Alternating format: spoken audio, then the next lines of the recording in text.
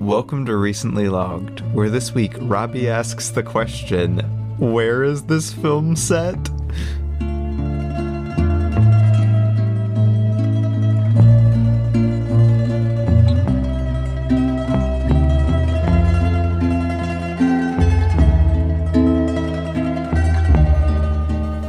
For context, we're sitting there watching this movie where they explicitly are in Italy, where they say Italy so many times it's not even funny, and they're Pinocchio, Italian. Like 5 minutes before Robbie says this, Ron Perlman's like, yes, good Italian wood, Italian pine. And Robbie's like, where is this movie set? Well, look at this map. What coastline is that? I saw the map and I was like, oh, I don't recognize the coastline. Wonder where this is set. And then I was like, I'm an idiot because it's obviously set in Italy. Because as they say multiple times. Good Italian pine. It was a passing thought, Micah. It was like, where is this set?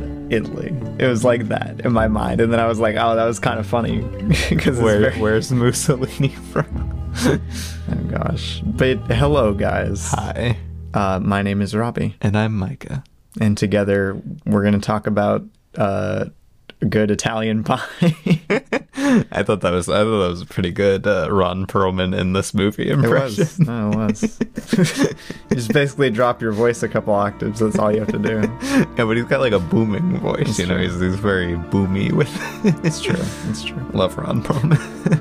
But yeah, this time we're talking about Guillermo del Toro's Pinocchio. Pinocchio, yeah. Gotta love it. Let's tell the people what they need to know about this film. What? They don't need to know anything, Robbie. It's the motion picture. What do they need to know? It's a need to know basis.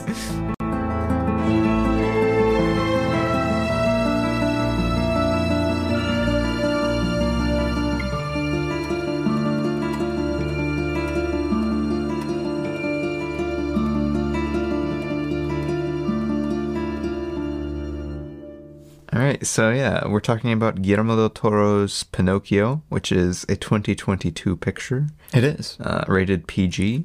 Surprisingly. Hour and 57 minutes. I mean, there's nothing not PG in this. I mean, it's true, but it's a very, I don't know, it strikes me as a more mature movie than most other Pinocchio films. Because Robbie, as Del Toro said, he wasn't going to make a kids movie. He was going to make an animated feature. Gotta love it. But it's a little IMDb description is a father's wish magically brings a wooden boy to life in Italy, giving him a chance to care for the child. That's not the good description. Where's the one that's like Pinocchio is in fascist Italy? Yeah, set during the rise of here we go. The letterbox description. During the rise of fascism in Mussolini's Italy, a wooden boy brought him magically to life struggles to live up to his father's expectations. Yeah, that's more like it. The cast features Ewan McGregor, David Bradley, absolutely, Gregory Mann, Vern Gorman, Ron Perlman, John Turturro, Finn Wolfhard, Kate Blanchett, Tim Blake Nelson, Christopher Waltz, Tilda Swinton, Tom Kenny, Alfie Tempest. Oh my gosh, the list goes on. There's a lot of people. There's a lot of names in this. Who would have thought that it took so many people to make a movie? Well, that's just to voice a movie. That's not even to make a movie. Directed by Guillermo del Toro and Mark Gustafsson, I think. I don't know. I haven't looked his name. Written by Guillermo del Toro and Patrick McHale. Ayo. Shout out to Patrick McHale. Scored by Alexandre Desplat. Desplat. Desplat. I have no idea. Yeah, it's Desplat. Alexandre Desplat. There's like a small T. Small T. You don't emphasize the T. Edited by Ken Stritzman, editor of Toy Story 3, by the way. Don't know if you know that. I did not know that. There's one category I wanted to check. I thought I recognized that. Cinematography by Frank Passingham. he did the cinematography on Kubo. Very nice. And also Chicken Run and Flushed Away, but Kubo and the Two Strings. Wow. That's pretty cool. It's a good work on Kubo, I will say. Good work on this too. Yeah. Takes a lot of people to make a film, and this one sure did have a lot of people. Indeed. But yeah, that's all you need to know. That's all you need to know. That's it. Well, you've learned all you can ever know about. That's it. You don't watch the behind the scenes documentary. Don't watch it. We didn't. We didn't watch it. We probably should have, but we didn't. There's no extra information that you could possibly gain that has not already been acquired. You can't even watch the movie because that would be learning too much extra information. But let's talk about the movie. Let's do that.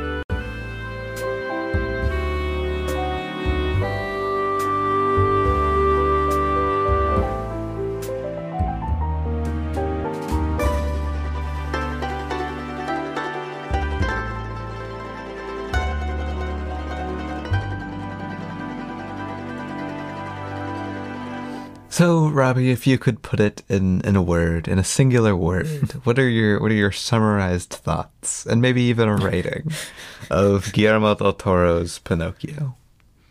Good.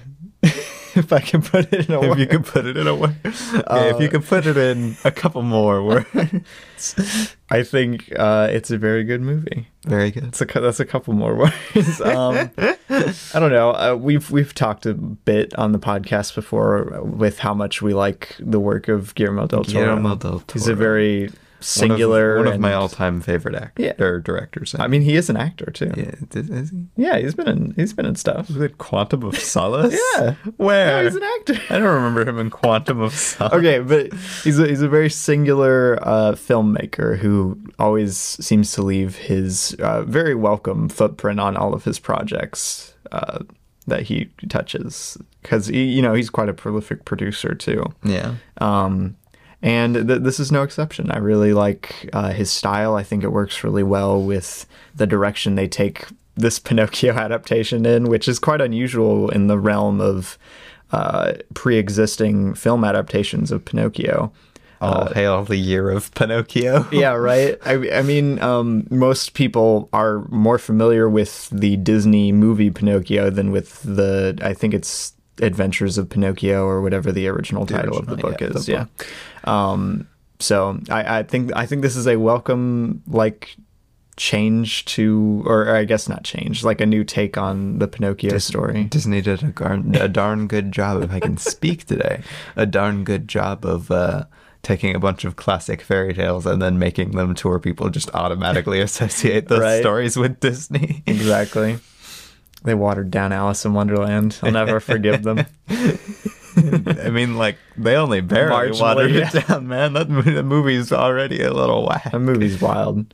But yeah, Guillermo del Toro's Pinocchio. What'd you rate it, Remy? I rated it a 5 out of 5. Whoa. Very, very good movie. One of my favorites. Very good. One of my favorites from del Toro, I will say. There you go. I'd take this over a Crimson Peak, Whoa. Which is saying something. I like Crimson Peak. Whoa. I don't know about all that, Remy. You're getting a little spicy. Well, Micah, what did you think of Guillermo del Toro's Pinocchio? I think of Guillermo del Toro's Pinocchio. I really liked Guillermo del Toro's Pinocchio. I thought it was the full title, because that's the name of the movie. Right? I know, it's just so strange. I think Guillermo del Toro's Pinocchio is a fantastic movie. I think it really lends itself to stop motion, though I understand some of the complaints I've seen that it's not quite as grimy as it could have been.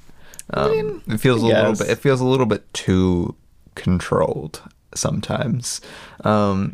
But I really love the way he goes about telling the story. I think it's really like a marvel that he pulls it off how he does. I almost wish it was a little longer, which it's already 2 hours, right? And it barely has time to explore all of the different ways it takes the story and the different themes that it touches on. Right. But I think it does it in such a nice and again kind of mature-esque way for this style movie. And I don't know, it's really beautiful. I like the music, I like the animation, I like the story, I like Cate Blanchett. Who doesn't, Micah? Cate Blanchett is amazing and perfect. And hello, Cate Blanchett. Hello, if you're listening to this. Big fan of your work in Nightmare Alley, I have to say. Big fan of your work in general. Wow. Yeah. No, I think this is a really masterful take on a story that I've never been that big of a fan of. Right. I think I always thought the Disney version, which honestly is the only version I was familiar with because I never read the book, was just kind of odd. And like the way it goes about telling its story and its morals are just weird. No, I never liked the movie as a kid. Because like everything that happens sure plays into the Disney morals that they're going for, but it also is just like really weird and simple, whereas this actually uses all of those different elements to actually say something and also adds in Tom Kenny's Mussolini. So yeah, it's a good movie. I give it a 4.5 out of 5. Very nice, very nice.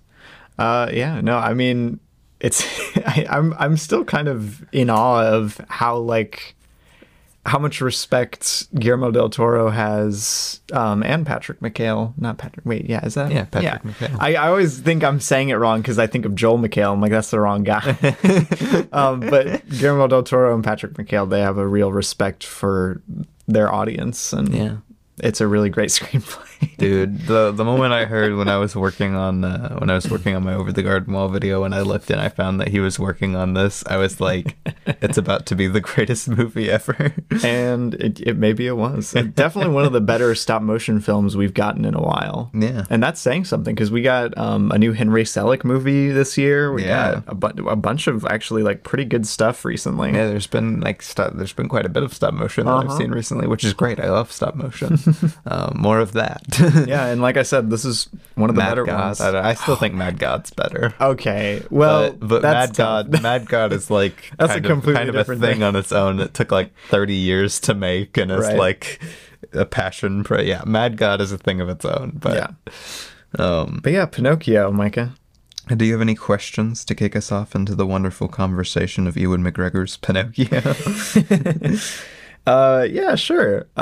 Since you brought up Ewan McGregor, what do you think of him as like being the functioning framing device of the movie? Love him.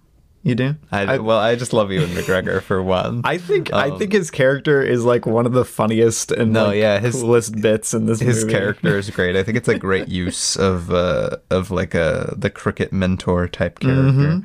He's perfect here. And unlike Jiminy, where like Jiminy Cricket is like, oh, I'm actually a guiding force in your life. I love that Sebastian is just like, no, Pinocchio. Don't do it. Don't.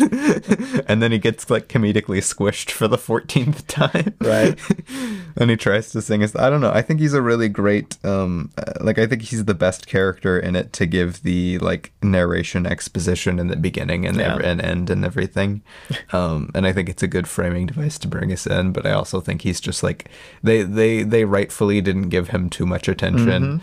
And he's just like a really fun side bit character with a great performance from Ewan McGregor. No, that's what I was gonna say. Like with how like tastefully sprinkled in Sebastian is as a character, I was pleasantly surprised. I'm like, are they gonna have like a bunch of Ewan McGregor or just like a couple scenes? But he's in there just enough that I'm like, yeah. Well, see, if they would have written it differently, I would have been fine with him being in it. No, he's great. But again, like, the movie doesn't really need him to operate like like Disney's Pinocchio. Exactly. No, he serves a completely different purpose in this movie, which I enjoyed. I really like the bit with him singing his song. It's so good.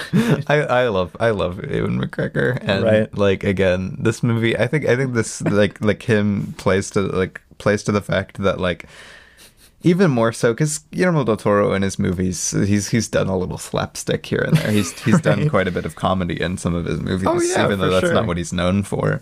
Especially in like Hellboy. Yeah, something like Hellboy. Yeah, even Pacific Rim has quite a bit of comedy and stuff like that. He's done quite a bit of comedy, but it really shows like how much. How well the lightheartedness gets blended into this movie.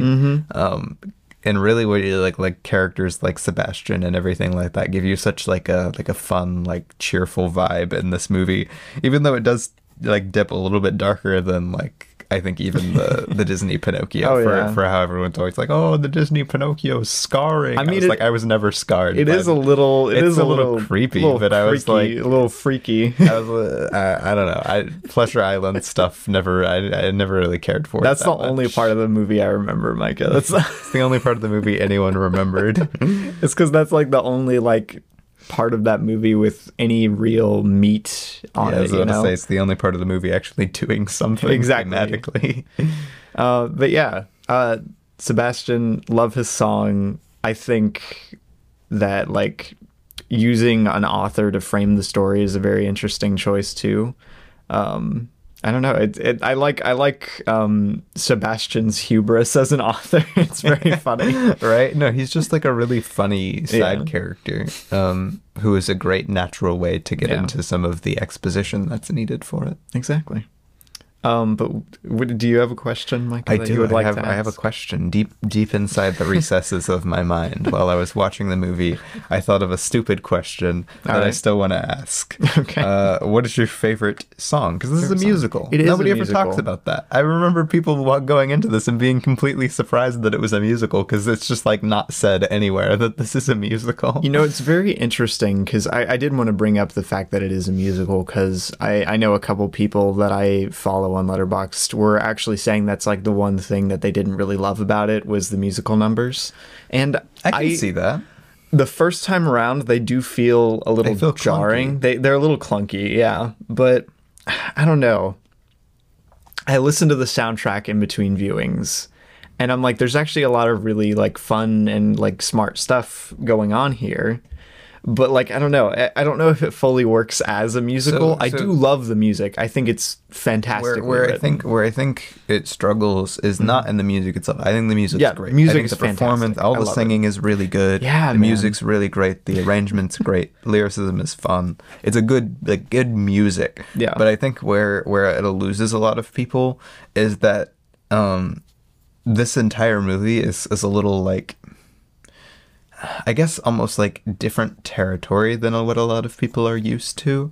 And it kind of, going into a musical kind of, I think honestly hurts some of the suspension of disbelief that people have for the movie. You could be right. This could be just like, people could completely disagree with this. But I think honestly, the thing that bothered me about the musical numbers the first time around was not that they were there, but that it kind of pulled me out for a second. And I was trying to figure out why it pulled me out for a second, because there are a lot of like musical numbers and stop motion movies. But like, I think in this particular setting, it's not something people are like prepared for, thinking about. Nobody was told that it was going to be a musical. It doesn't frame itself like a musical. Yeah. And then you're breaking into these like very exuberant, bubbly musical numbers. Because we don't get one until after the like prologue, do we? Yeah, and the whole and the My Son song is the first song we get. Yeah, and that's not really a number. And I was about to say, and the editing is completely different during that. You do like the kind of montage editing, and I think that completely like for somebody not prepared for that kind of like knocks you back a little bit. It did for me anyway. I was like, oh. Like when it started doing like montage editing during this random song number. Well, I think that makes sense. I think it is, now that you bring it up, I think it is a bit strange that like we go from music taking place in the like actual narrative versus when Pinocchio like comes alive and does his whole number. Like it's more meta narrative. Yeah, stuff. Like I said, it's very interesting. It's just a little jarring to an audience, I think, the first time around. And I didn't have any problem with the songs on a rewatch. Yeah.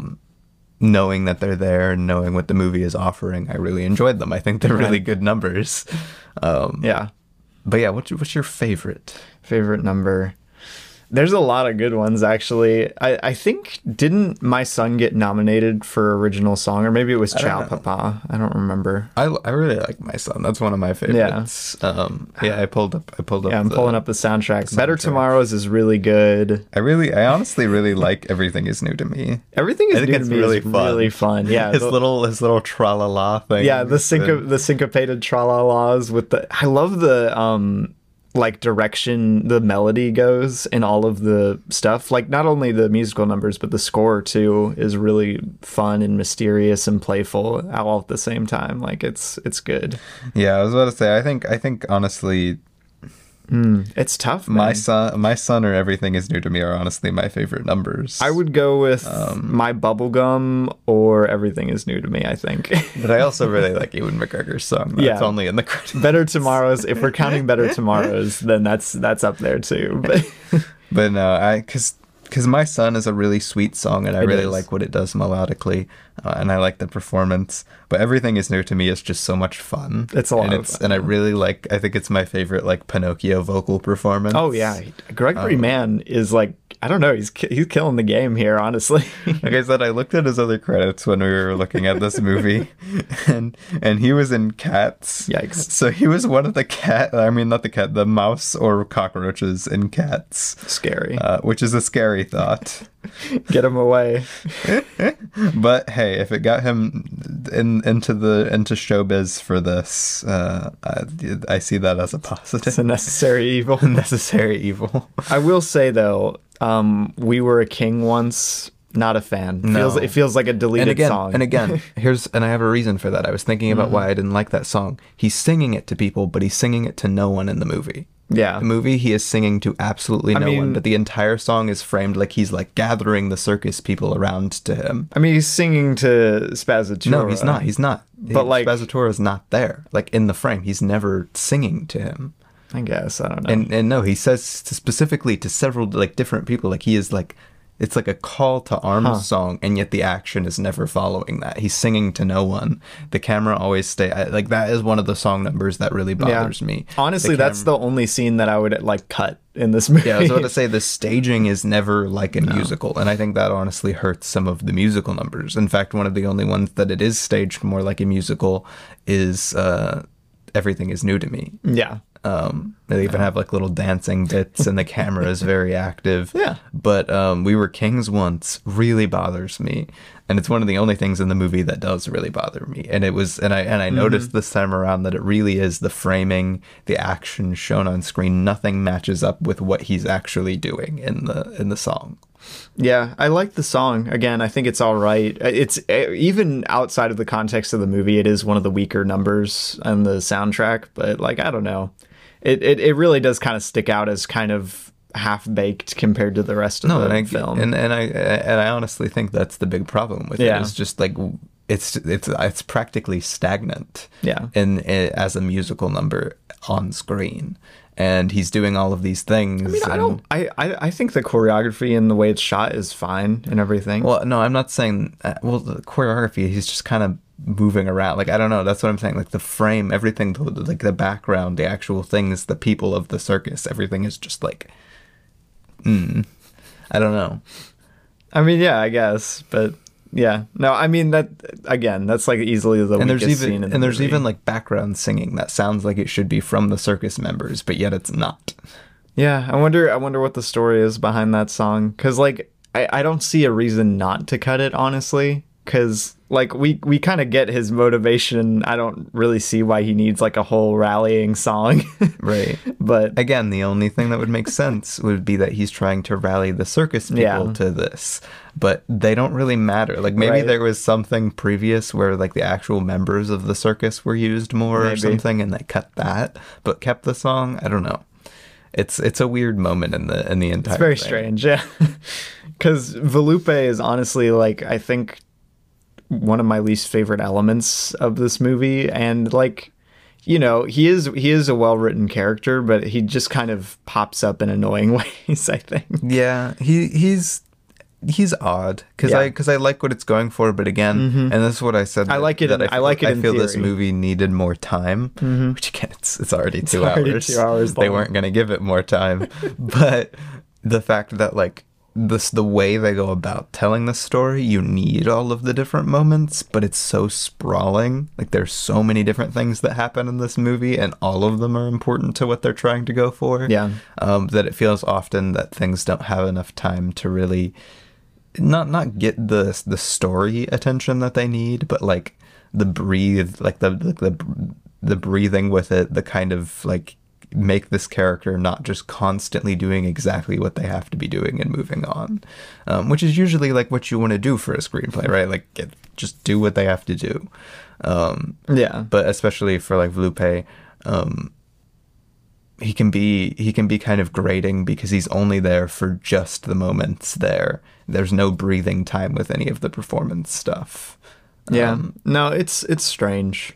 That's honestly, like, I gave this movie a 5. That was really the only element holding me back, was like his part in the movie. Like, because that's really the only part that I didn't like very much.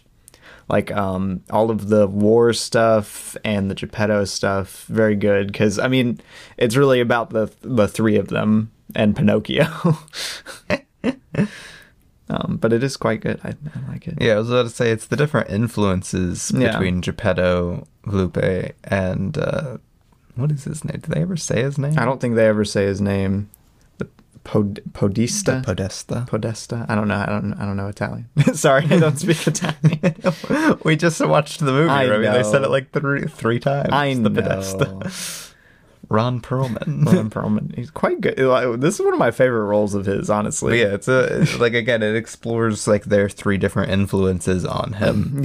And again, I really like the way they go about it. In fact, I really love how they explore the whole like obedience lesson the in whole Pinocchio, do what you're told, because again in the Disney Pinocchio, it's like do what you're told, and then he doesn't, and it's like, oh no, that was the reason that all of your problems I was happened. about to say, it punishes him endlessly for not obeying everything. Right, he's completely new to the world, and it punishes him so much for not obeying. This is actually a surprisingly, like I said, a surprisingly layered and mature take on Pinocchio. Yeah, I was about to say, I think this does a really good job of exploring what obedience means, and I think that's why it really plays to have the fascism elements. Exactly, yeah. Because again, fascism is all about nothing but obedience. Yeah, exactly. Blind obedience.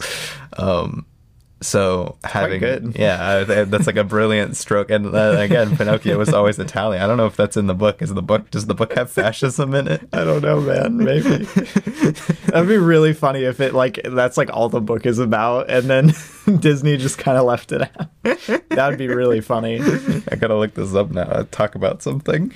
But yeah, no. When I first heard that it was like set during like fascist Italy, I was like, what? For Pinocchio, really? And then like, after seeing it for the first time, I'm like, okay, that's actually like a pretty brilliant stroke. Like, you shouldn't teach children to just obey blindly to everything. You should teach them to be loving and caring for people, you know? And it also illustrates in a pretty smart way how you shouldn't just aim to please people all the time. Okay, yeah, so that is, I don't know, that is an element he added. It's very good. It wasn't in the book. It was Del Toro's idea, which makes sense. I thought it was. Yeah, no, it makes sense a lot with the rest of his apparently films. He is quoted as saying, to describe the movie, he said it was described as a fable about disobedience as a virtue. There you go, yeah. No, it's not only about obeying like people you love out of respect, it's also about disobeying people who are doing wrong. Well, again, I was about to say, it's about the idea of not just obeying for obeying. Exactly. For there being a reason behind things, a reason to listen or not listen. Exactly. It's quite good. I will say I liked Candlewick as a character a lot more than I thought I would. And I was about to say, that's such a more nuanced take than, Papa, I have disobeyed and gone with the charlatans. They were very good at conning me since I am a day old. Right. Well, now you're going to die and waste away, and oh look, you have, like, literally he has nothing but bad influences in his life but Jiminy Cricket. Right. And Jiminy Cricket's like, oh, come on, Pinocchio. Oh, shucks. Right. Man, the Disney one in retrospect kind of sucks. I don't know. I've never liked. It's been a while since I've seen it, but I never liked the Disney Pinocchio, and I think and I think this is just a really brilliant way to take the story. And I also, which segues me right into the next topic I wanted to talk about. That's crazy. And I also really like the inclusion of death as a theme in this. Yeah. Because that's not really, like, it's touched on obviously, in the original Pinocchio movie. Vaguely. But, like, death is a big theme in this movie. Yeah. I mean, Pinocchio dies like 4 times or something. Right. And, you know, in the end, like, everyone dies. Yeah. And the whole thing that makes him a real boy, I was about to say, instead of it being a quest for him to become some weird fleshy human, right? Like, that's so strange. The answer to being a real boy is the ability to die, like actually die. Exactly. Is what they present as being a real boy. What do you think? What do you think of its take? What do you think of Tilda Swinton Angels and yeah, everything to do with like the death side of everything? You know, Tim Blake Nelson is kind of a legend. Give me a frickin' ace. I love that line. But yeah, no, death. It always makes me happy when I see death handled in like a nuanced way in children's media, because it's something that's not really touched on a lot in art and media for kids. And again, if so, often Disney portrays death as just this kind of like scarring, dramatic thing to happen briefly in the beginning of the movie and to like be moved upon, like you gotta move on from that death, is how Disney movies often frame it. Yeah. Which you gotta move on, like, in a way, but like, yeah, no, I don't know, it's very interesting because death it does play a major role in this movie, and I appreciate like the final message of like, you know, like the beauty of human life and everything. It's nice. But what was your question specifically? Like how? Well, just what do you think of the different elements relating to death? The inclusion of like, essentially the Tilda Swinton god. And everything. Like, what do you think of those elements? What do you think they add? What do you? I don't know if I really have that much to say about them. I do appreciate that they're there, but I'm not really. I don't really have much to say about it, honestly.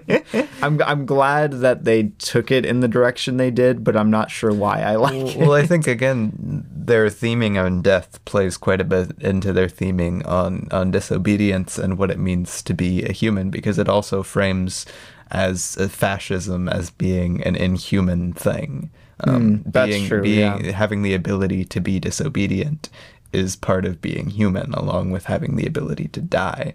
That's good. So Pinocchio is a puppet. He cannot make his own decisions, and he cannot die. Yeah. That's how he starts. Interesting. Yeah. And he both, throughout the different lessons, gains the ability to disobey through coming to life, and the ability to die through the 2 different Tilda Swinton Angels. Yeah. And I really like the way that he essentially gets to meditate on what it means to die each different time that he dies, and he usually learns something different each time he dies. That's true. Yeah, and kind of realizes that maybe eternal life is not great.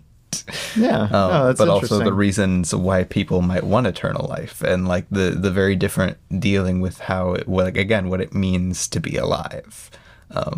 Which I think is great lessons to explore, especially in the way that they do so in a kid's story, essentially. Yeah. Especially towards the end, where it comes upon the conclusion that it is like people die. It is okay to die. Yeah. And it can be tragic, but part of the beautiful stroke of life. Part of what it means to be alive. Because again, we start with Geppetto not being able to get over the fact that his son died. That's the whole thing. Yeah, that was about to say, the whole catalyst of the movie is his son dying, so it makes sense. So then, you know, Pinocchio has to learn to be able to live with the fact that people die. Interesting. Yeah. No, I'll ditto that, I guess. I don't know. Again, that's not it's not a very nuanced take of anything. I just think I really appreciate the way it takes all of those elements and weaves them around the lessons on disobedience. That's a good reading of it. I just hadn't pieced that together in my brain for some reason. Because again, I love the way Del Toro writes stories, honestly, and you know, you can obviously Mikhail was on the screenplay too, and I think his comes on a lot of the childlike wonder that comes along with this movie. I think he was his touches are definitely all over this movie as much as Del Toro's. Yeah. But I love the way Del Toro structures his stories oftentimes, and kind of almost, because, you know, you could say that storybooks have a huge influence on Del Toro's writing fairy tales. You could say. You could say that. Yeah. And the way he writes is almost... like, he writes in, like, essentially, he writes in, it never feels like exactly like the 3-act structure, even though there are clearly, like, they feel like chapters. Yeah. He writes in very clearly defined different chapters. Again, take something like Nightmare Alley, has very clearly defined different chapters, even if they're not exactly in a 3-act structure or anything. Yeah. I would say Pan's Labyrinth is a pretty good example. Pan's Labyrinth, it does the same kind of thing. Even Crimson Peak, now that I think about it. No, that's just like, again, that's like, save for some of his specific movies, again, like Hellboy and why did I just lose the name? Pacific Rim are kind of like outliers in a lot of his writing style. True. That's they're true. his more like action-y movies. I'm sure Mimic and Blade 2 and stuff are kind of fall into that thing. Yeah, I can't imagine a super storybook structure for Blade 2. But I think that really lends itself to this kind of story. I just, again, wish it had more time. Yeah. Because I think the way it can play around with its different chapters, like chapters on disobedience and on fascism and on death and on all of these different things, and they all blend together. Michael wants the Pinocchio limited series. No, I just need the 3.5-hour Pinocchio. Ooh, yeah. My goodness, man. Stop motion. But yeah, do you have another question? Yeah, I wanted to ask another technical question. Micah, what do you think of like the art direction and general look? I know you mentioned earlier that some people were complaining that it's not grimy enough, and I really love the way this movie looks. I really love the way it looks. I really like a lot of the design work. I love Pinocchio's design. The Pinocchio design, dude. That puppet is so cool. I want to get one of the little figures. Yeah. I love the angel god design. Yeah. I think those are really cool. Very Del Toro-y. Very biblical angel-y, which I think is funny. I like it. Which we'll get to that a little bit later. I want to ask some questions.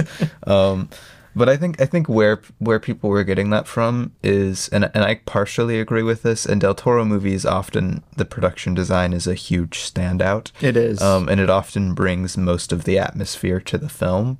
Something like Crimson Peak, it's like all of the atmosphere. Yeah. And like it's very engrossing typically. And honestly, this movie, and I think mainly because it is stop motion, doesn't have quite the same ability. In my opinion, I don't ever get as engrossed in its different elements. It doesn't feel as lived in as a lot of his movies. Interesting. I still think it looks fantastic, but somehow, despite, again, stop motion usually being an outlier among animated things for having that element of real feeling to it, this honestly feels just more fake than Del Toro usually comes off as. Interesting. Which is the only way I could see that taken, as saying like that it doesn't quite feel as like raw.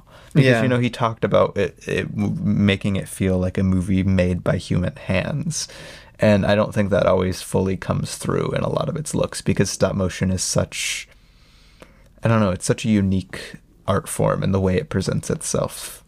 I think a lot of the personality and like character of the movie comes through a lot in its art direction and character design. Yeah. Which I think are really great. But you're right, the like general production design and the look of it, I think the lighting's really good too. No, actually. the lighting's fantastic. I think the cinematography is fantastic too. But you're right, the environments are a bit generic at times. Yeah, it just doesn't feel as...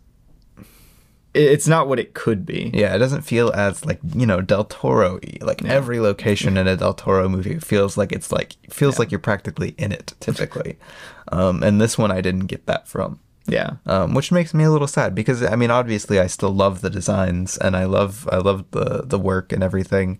But stop motion animation really is a difficult medium to work in, to cultivate the kind of Del Toro thing that he normally has. And, for what it's worth, I think you did a pretty good job. No, yeah. I think this is fantastic. I honestly wish, like watching this makes me wish there was just like a movie about like the different, like using like Del Toro's different like interests and mythologies and stuff to just have a bunch of amazing looking, cool, creepy little creatures. Right.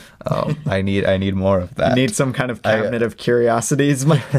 I've always I've always loved Del Toro's monster designs so much. Like take even I think she's a Fate. I think the Fate from Golden Army, Hellboy 2. Yeah. Has a similar design. She might just be a straight up angel, but I think she's a Fate specifically. Yeah, something like that. But I love his monster designs in that vein. Even like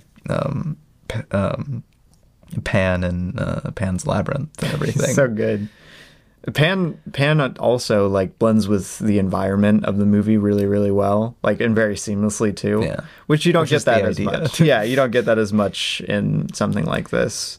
Even Kronos has like some really iconic imagery in it. Yeah. Got the backwards suit, Micah.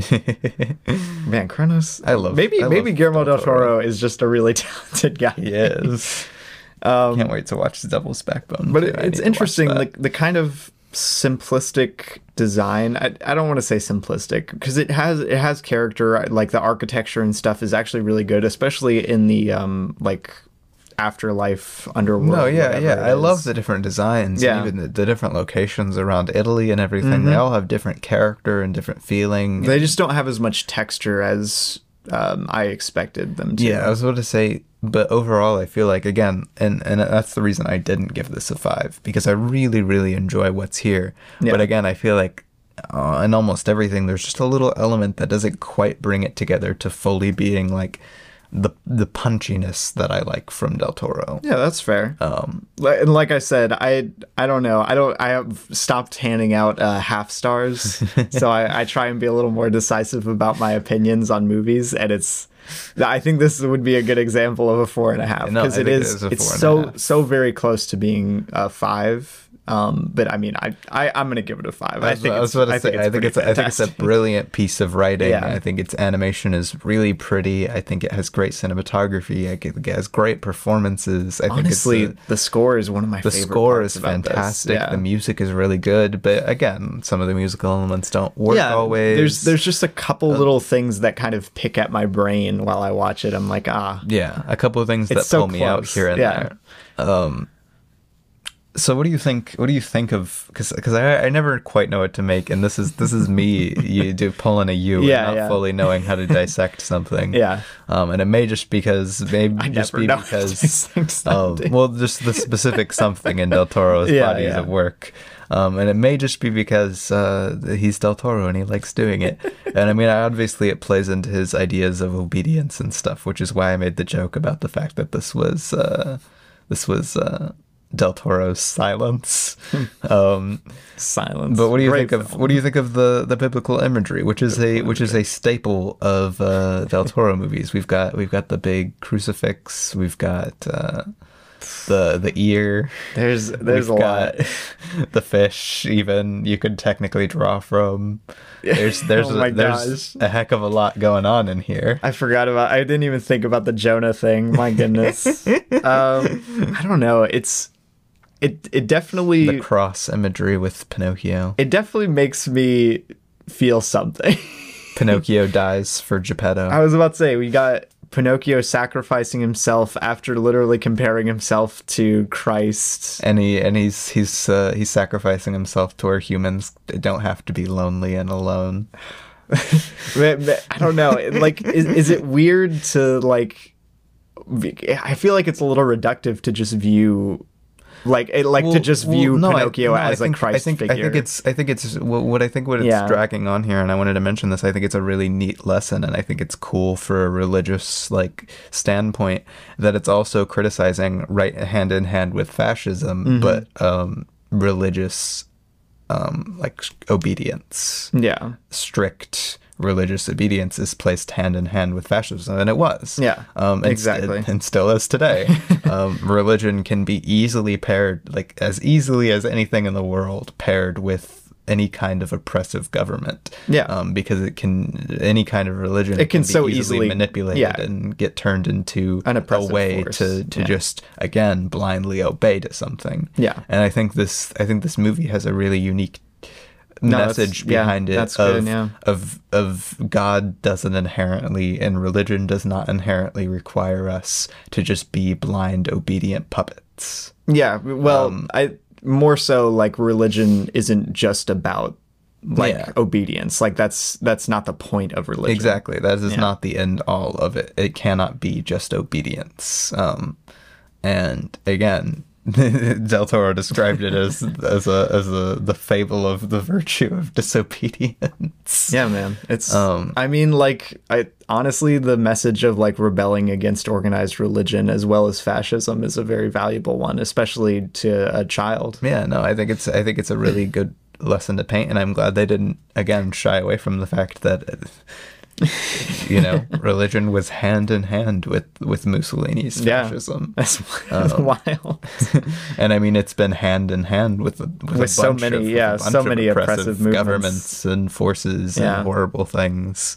So it's a good question to pose, especially to teach to children, of like, why are you being blindly obedient to this? Yeah. What, again, that's why I made the Silence comparison, because the question that Silence asks is, what does God ask from us in terms of, the 90% of the movie is all about, is it blasphemy to be forced to step on a picture of Jesus? Yeah. Like, what does God ask from us in this life when it comes to obedience? No, I see what you're saying a little more now. I was a little mystified. You're like, it's just like Silence for real. I'm like, is it though? It's funny. But no, I just thought that was a very interesting... Yeah. Again, this is such a layered, nuanced movie, which is really cool. Yeah, I will say, like, for all of its problems, which aren't very many, honestly, I can really appreciate just how, like, layered and... like, there's a lot of care put into the themes and setting of this movie. It's a very well written movie. Yeah, and again, Rabbi Patrick McHale is also the kind of writer to put in biblical imagery into his stuff. Oh my gosh, talk about biblical imagery. Over the Garden Wall is packed with biblical references, allegory, and funny stuff. Two creators I absolutely love working on writing something. Kind of the dream team, honestly. Right? If you were gonna do, if someone said to me and was like, "We're gonna do another Pinocchio movie," I'm like, "Really? Why?" And they're like, "You get to pick who makes it." I think I would pick Patrick McHale and Guillermo del Toro, because like, honestly, they deal with the settings and themes and structure of this kind of story better than almost anyone I know. Yeah. And again, I think it's interesting because Guillermo del Toro, when talking about making this movie, he even said, he was like, I find it so hard to make movies for like adults, like to write movies for adults anymore. Yeah. Because like they're never satisfied with answers for anything. Whereas movies for kids and families, you can give because again, this is a very Del Toro way to write a story. I mean, even Pan's Labyrinth, even his most like almost all of his movies are very story-like. That's what I'm saying. They have clear morals. They're practically fables almost every time. Almost every single one of his movies has a very clear central message, and that's hard to write for adults oftentimes. And somehow he pulled it off for a bunch of movies. Yeah. But I'm also really glad he tackled a movie that you can watch with your kids. I don't know what the age I would show this to is, because you got.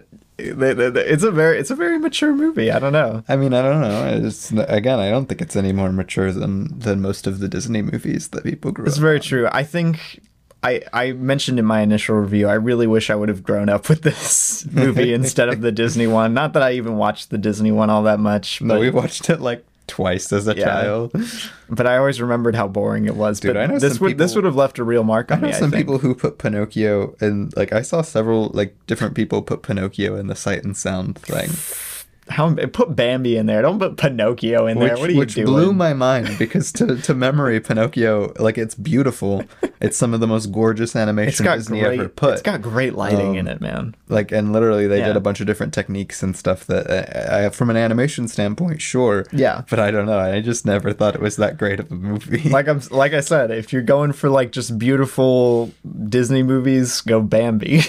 I don't know. I think Pinocchio, like, again, Pinocchio is well known. I mean, even for like its water sequences and everything. Yeah, that's being true. very painting inspired, and it's got some beautiful stuff in it. But talking about water sequences, Micah. I can't believe how much water is in this movie. Oh my gosh, there's so much liquid in this movie. There's so much. It's like constantly, which a Del Toro staple is for it to constantly be raining. But it's like constantly raining, or they're in the ocean, or they're in a stomach. Something's always wet or sliding around. Like, what's going on? Which is insane. I want to know how they made this. I want to watch that documentary. You know, there are a lot of again, I haven't seen the documentary, but a lot of modern stop motion that I've seen, Kubo even too, it has quite a few water sequences, and what a lot of studios have been doing is sequencing out in 3D all of the water, and then 3D printing it and doing it just switching out the models frame by frame, which is a great way to do it. I think it looks pretty good, especially in Kubo, and it looks good here too. But man, it's wild. It's so good. I can't imagine I can't imagine doing a stop motion animated movie to begin with.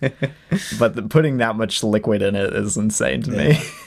No, but I think it I don't know. This movie is great. Do you have any other questions? Fantastic. Because I feel like we've covered a lot of the topics of it pretty well. I mean that's really the main things I had opinions about. Like, really honestly, just to like summarize, I think the score and the brilliance of the writing in this are honestly its two strongest things. Maybe the art direction in there too, because it is really good. But yeah, no, it's a really well-made movie. It's a really layered and emotional and good movie, I think. I was about to say, I think the way it balances its tones and its themes and its childlike wonder with its more mature themes and its goofiness with its dark and its fascism with its religion and its disobedience with obedience. It all really, really well blends together into this really super cool movie that I just wish was a little longer, and wish like the slightest of changes here and there would make it like just absolutely perfect for me. But it's a brilliant movie. It's so good, and I'm really glad that we got it. I know. I hope people watch this. If you still have Netflix, go watch. I know. Pinocchio. Well, I think it's still playing in some theaters. It is. I think a few. But I know Netflix is going hard on the Oscar campaign for this. Good. But I hope it wins some stuff. That'd be cool. I haven't been keeping track of what other animated films have come out this year, but it's definitely one of the strongest ones. I mean, I gave it a 5. Yeah, like something like My Father's Dragon was good too, but it's not quite there. Same with Wendell and Wild. Yeah, actually, it's interesting because this has been a year for a lot of like creators that I really like putting out like a little weaker films, like in terms of animated films, a little weaker films than I normally like would be like, because My Father's Dragon wasn't quite what I was hoping. Yeah, because I mean it's still good, but it's no like Cartoon Saloon typical feature. Like Cartoon Saloon's blown me out of the water with every feature I've seen from Wolfwalker set a pretty high standard, I think. And like what was the other one you mentioned? Oh, I mentioned Wendell and Wild. Yeah, and Wendell and Wild was not really quite as good as Nightmare Before Christmas. Yeah, no, not really.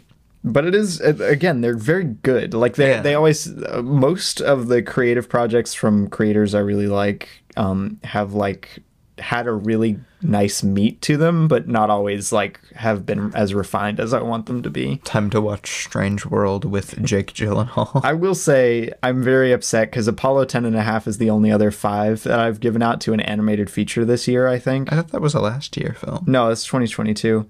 And I am very upset that it is not getting a nomination. Like, they've disqualified it for animated feature. Which is so weird. Because it's rotoscoped. But, like, I hate animation has always used rotoscope. Right? Like, for a long, long, long time. It's crazy to me. Like, Marcel the Shell is counting as an animated film. It's another Netflix film. Apollo 10.5. But again, Marcel the Shell is in the animated film category. And yes, but it's a stop motion live action combination. You telling me rotoscope doesn't get in, but Marcel does? That's what I'm saying. I'm very upset about it. I mean, I don't like Apollo 10.5 nearly as much as you, but still. So good. All right, the last thing I want to talk about, the last thing I want to do is I wanted to share the Del Toro rankings. Ooh, the rankings. To see where this lies. All right. I don't have a list put together, but I can rank them. Together. So, and again, starting out, I like all of these. I think they're all good in some element. But at the very bottom, I've only seen 8 films, but the 8th would be Hellboy 2: The Golden Army, which I gave 3 stars.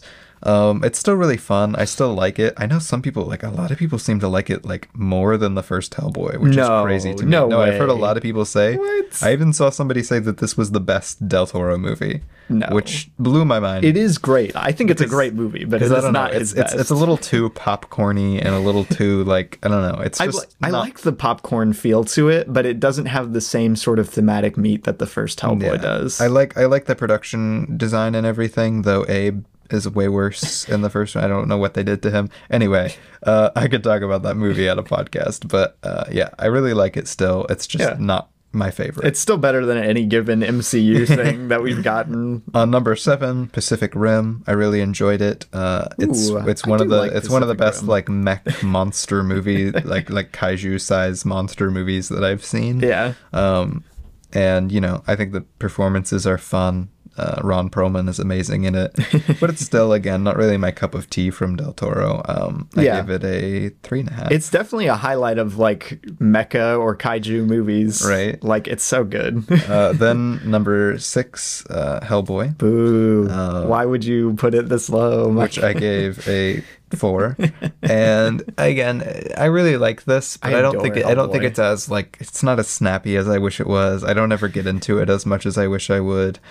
But the performances are great. The practical effects are great. I love the mythos of Hellboy so much. It's so much fun. Number 5, Guillermo del Toro's Pinocchio. Yeah. Which we just talked about. Yeah, we just talked about. Number 4, Kronos. I really love Kronos. I think it's a really cool take on vampires. It is. It's a very novel movie, I think, in a lot of ways, but it works pretty well. It's a lot more simple than a lot of his movies, but I think it's really fun and it's cool to learn about. Number 3, Crimson Peak. A bit of a hot take, but Crimson Peak is so freaking cool. You guys are just lame. I really love the story, love the performances, love it's like as an homage to Gothic literature, which I'm a big fan of. And I gave Kronos a 4.5, and I gave Crimson Peak a 4.5. Whoa. And then Nightmare Alley, which we talked about on the podcast at number 2, I gave it a 5. Who doesn't love Nightmare Alley? Nightmare Alley is fantastic. Yeah. And then obviously my favorite, if you know me, it's in my top 4 favorite films of all time, Pan's Labyrinth. One of the best films ever made, probably. Probably. I mean, yeah, it's really good. I mean, my ranking's a little dumb, I think, because I've given 4 of his films 5s and the other 4 4s. But if I had to rank them, we'll say Golden Army at the bottom, which seems wrong because I like Golden Army, but like at the same time, yeah, like it's a lot weaker than a lot of the other stuff. After that, I'd probably put Kronos. And then Pacific Rim, and then Crimson Peak, which as I said, all of those I've given 4 stars. I don't know. I wish I liked Kronos a bit more than I do. I think I would enjoy it a bit more on a rewatch, probably. And then of the 5 stars that I've handed out, it would probably be... That's really tough. Nightmare Alley and Pinocchio are like on the same level to me, I think, just about. And Pan's Labyrinth is the greatest film of all time. So I think it would probably be, we'll say Pinocchio lower, and then Nightmare Alley, then Hellboy, and then Pan's Labyrinth. Which, you know, if that's a director's lineup like that, that is darn good stuff. He's such a great director. I love him. But yeah, seems like a cool guy. That is Pinocchio. That is Guillermo del Toro's Pinocchio. That's where it lies. Very good movie. Go watch it. Yeah, go watch it, dude. That's great. But yeah, let's talk a little briefly about what we watched over the week and move into our next segment. Let's do it.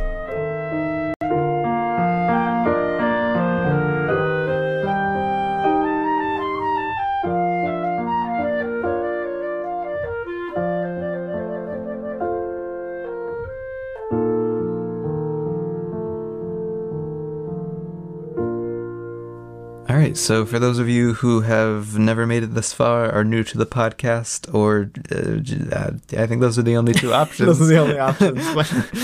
The What We Watched segment is a little thing we do at the end, where we talk about all the other films that we've watched since our last episode. Yes, indeed. Give brief thoughts, brief ratings, and just in general be brief. The whole point is to be brief. You guys don't have to actually gain anything from this. We're just trying to get through it as fast as we can. Yeah, we want to talk about films and have fun. We're going from the 5th, which on the 5th, I watched Dog Day Afternoon. Dog Day Afternoon. Sidney Lumet. Great director. Director of 12 Angry Men, and with an Al Pacino film. Gotta love Al Pacino. I had no idea what it was about going into it. It kind of blew my mind, especially for how early on it was made. I really loved it. I loved the direction. The performances are great. It's a really fun film to be in. Nice. I'm very much looking forward to seeing it. A little nerve-wracking. But yeah, I think it's a really neat film, and I don't know, I really loved it. I think it's practically perfect in every way. Dog Day Afternoon, baby. I gave it a 5 out of 5. I would hope so, if you think it's practically perfect. On the 5th, I also watched A Christmas Mystery. I caught like a scene or two from this, which was unmemorable, and I don't really want to think about it. It had that one actress from that one Disney show in it, and she was actually quite good. Yeah. The sister from that one show. Yes.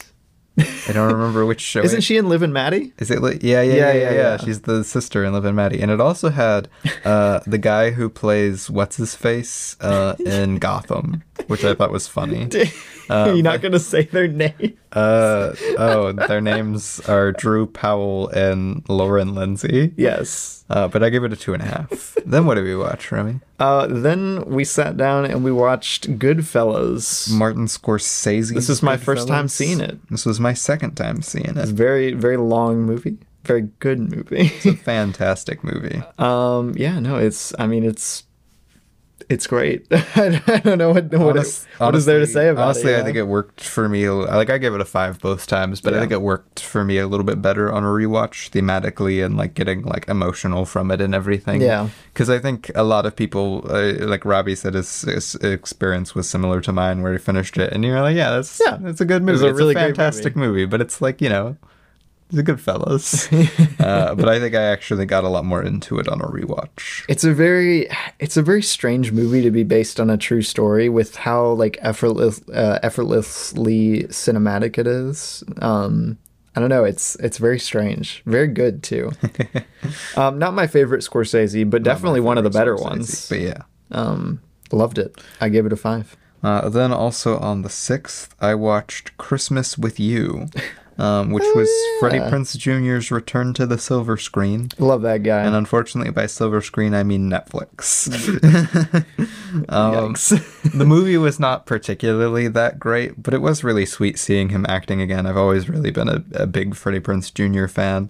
And the movie is very sweet towards him. Like his character is written like in a very sweet way for this being like his first time acting in like a decade. Yeah, no, I saw all but like the first 5 minutes of this. I wasn't really paying that close of attention, but it was a really sweet return for him. What's really as an funny actor. about this movie is it's the most laughable portrayal of the music industry ever.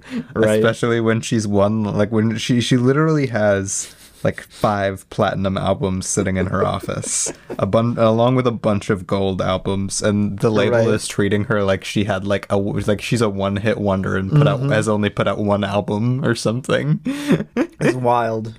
Absolutely It's wild. really funny. I gave it a 3 out of 5. Yeah, no, it's a sweet film. Then we watched Pinocchio for the first time. Well, I watched sorry. watched a lovely little ditty in between that. Oh man.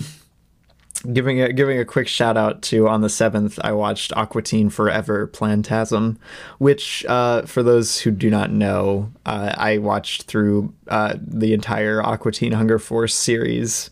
And it was pretty fun. I consider myself like a mild fan of it. So I wanted to watch the new movie. I bought the Blu-ray and I watched it. And it was fun. It was fine. It was honestly much better than I expected it to be. I was kind of expecting it to just be like kind of a throwaway, like just reboot of the show for no reason. But it was actually a really fun way to add on to the like canon and legacy of the show. It was cool. It was kind of dumb though. Like I don't know. People don't care what I have to say about Aqua Teen Forever Plantasm. I gave it a 3 out of 5. But then we watched Guillermo del Toro's which we just talked about. Much better than Plantasm, I will say. Oh yeah, I didn't log that. Yeah, we watched short. Yeah, we'll give a shout out to motion. it. Yeah, we watched Mickey Saves Christmas. It's done by the same studio as Pinocchio. It's done by Stupid Buddy Studios. Which, if you don't know, it's the studio that does Robot Chicken. Yeah, they did Pinocchio. They did a bunch of Robot Chicken, and they stuff. did this. So I think that's funny. Wait, which are you sure it's the same one? I was pretty sure. It's not in their credits. I mean, or at least I thought one of the studios that worked on it is one of the Robot Chicken studios that worked on Pinocchio, but it's not Studios. Stupid Buddy Studios. Stupid Buddy Studios only worked on a certain era of Robot Chicken. Okay, well, I still appreciate the fact that there's a Robot Chicken crossover, and it's between Pinocchio and Mickey Saves Robot Christmas. Chicken and Mickey Saves Christmas. Which, it was cute. It was pretty boring, though. Yeah, it was kind of boring, but I appreciated the animation. Yeah, it was novel, I should say. Then on the 10th, I watched Veronica Voss. Nice. Which I had recently picked up the BRD trilogy, Criterion. Very nice. Used for a very good I would hope so. But it was like $40 for the trilogy, which was cool. Great stuff.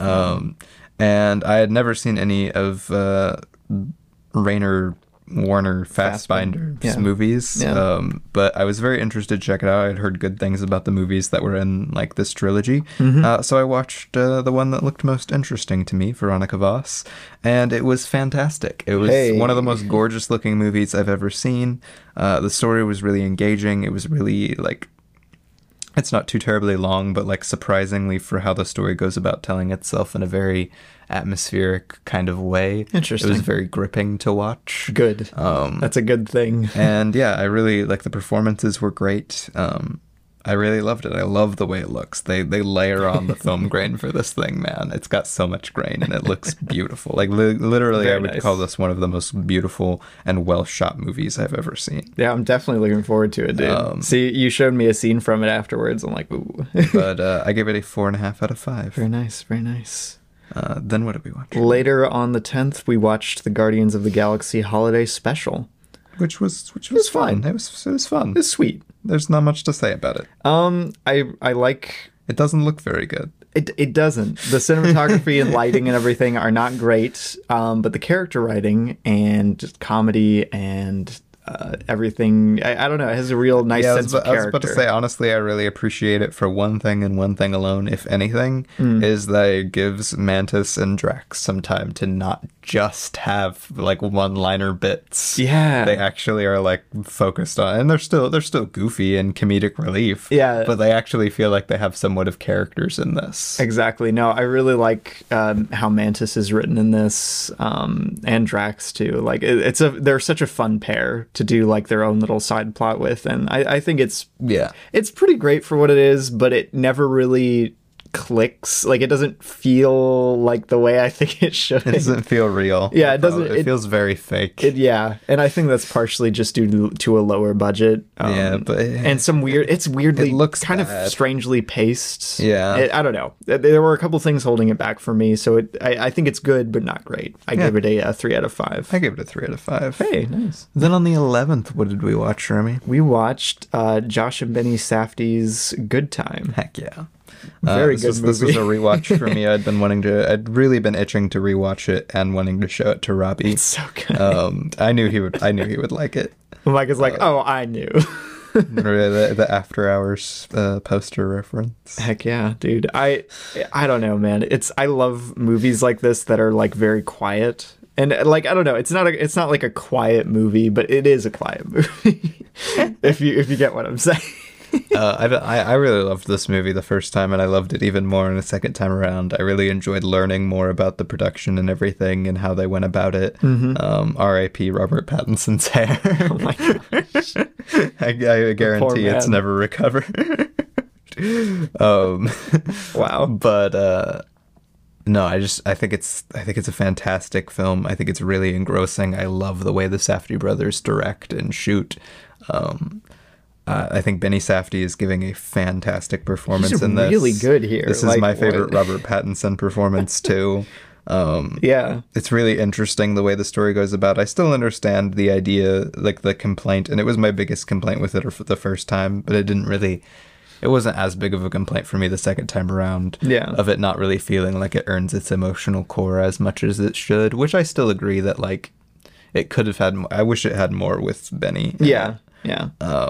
But for what it's doing and what it's going for, again, that's part of the point is that he's taking the attention away from him, story wise. But still, it's a great movie, dude. I was kind of like pleasantly surprised at how smart and layered it is about like its themes and everything. It's very good. Dude, that last scene so far has never not made me like absolutely just like bawl. Dude, I was crying. I was shedding a tear too. I give it a 5 out of 5. Which I did not expect from Good Time. Like, I don't know. I had never seen a Safdie brothers movie before, and it was quite good. I also gave it a 5 out of 5. Then on the 11th, we also watched The Muppets Christmas Carol. Heck yeah, which had been a while since we watched it, but we got to wrap it up, so I'm going to talk about this very briefly. It's very good. I like the song. It's so good. I do agree that Michael Caine never really sells it for me for Scrooge that much. I do not think he's that intimidating in the beginning of the film. He's not as harsh as he needs to be. I mean, I don't know. I don't feel like he really needed to be anymore. I do. Harsh. He does not feel like Scrooge in the beginning of this. I like his performances like later on. Yeah. He never sells it to me as Scrooge in the beginning.